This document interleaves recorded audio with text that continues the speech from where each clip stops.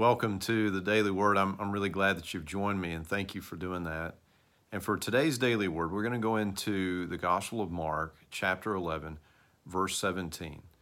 And here, Jesus is, as we're joining the story, is actually in the midst of cleansing the temple. He's turning over the tables of the money changers. He's throwing their chairs around. He's tossing them out of the temple complex. And it says at verse 17, he said to them, "The scriptures declare, my temple will be called a house of prayer for all nations, but you have turned it into a den of thieves."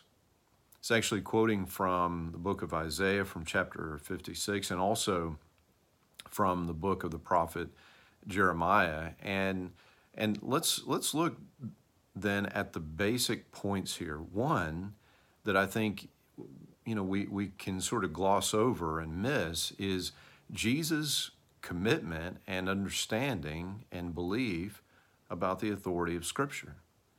And of course, as the incarnate Word of God, the Son of God, you can fairly say that, well, he inspired it. He gave the Word to the authors, including here the prophets Isaiah and Jeremiah.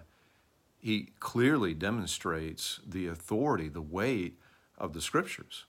But not only that, moving on here, he demonstrates that there is a very specific purpose for the temple of the Lord, and it is an important purpose, and the religious leaders have allowed that purpose to actually be subverted and exchanged for a different purpose, to actually make it into a den of thieves. It is intended to be this place of meeting, and not even just exclusively for the Israelites, but actually for all the nations, a place where people could come and meet with God, a house of prayer, a place for intimacy and for dialogue with God, to hear from God and to share our hearts with God. That was the intention and the purpose, and instead it's been turned into a den of thieves.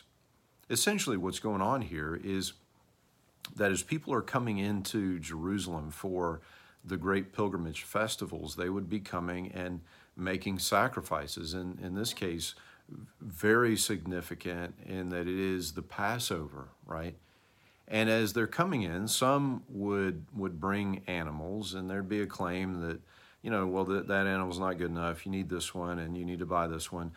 But also, if you think about, you're coming from a long ways away, you don't necessarily want to try to bring an animal all the way from home.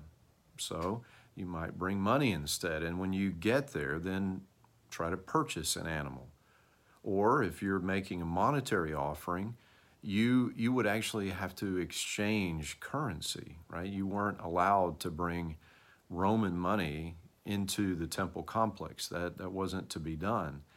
And so in all of those interactions and transactions, it wasn't just that people were making money. I don't think that the Lord is necessarily against like a reasonable profit, but they were gouging people, and specifically the problem was they were gouging people in relation to the function of the temple. They were using it as a way of taking advantage of people, and that is a serious problem. And Jesus calls them on it, and he tosses them out as he obviously should have. He is the just judge, and he does it. And yet we should not just stand in judgment of those who subverted the purposes of the temple.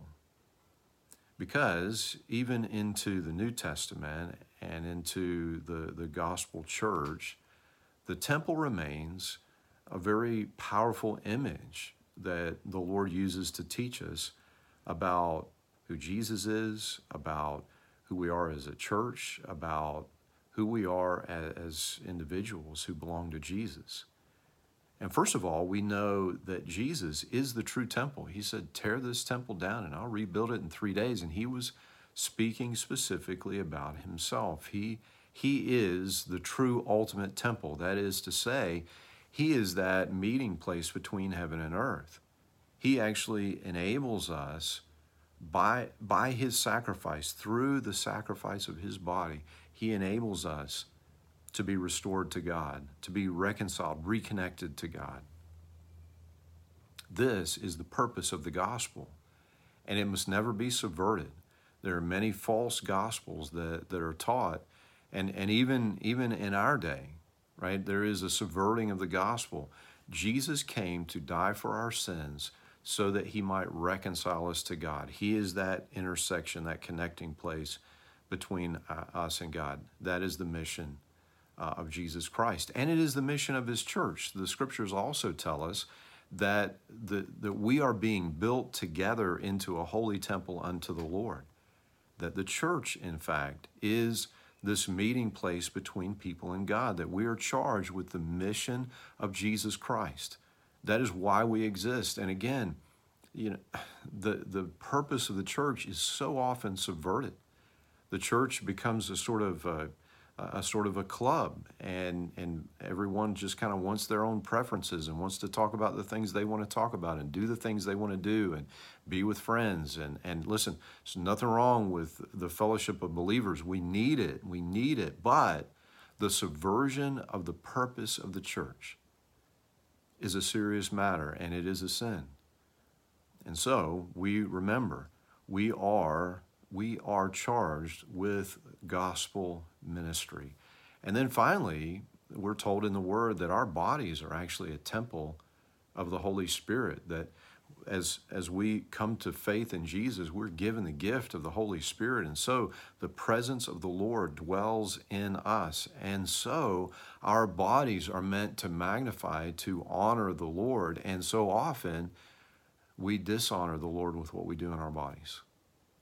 And so what we have here is a calling from the Lord to consider the fact that our bodies actually are a temple, and to, with humility, ask for forgiveness, which the Lord will give us. He promises so.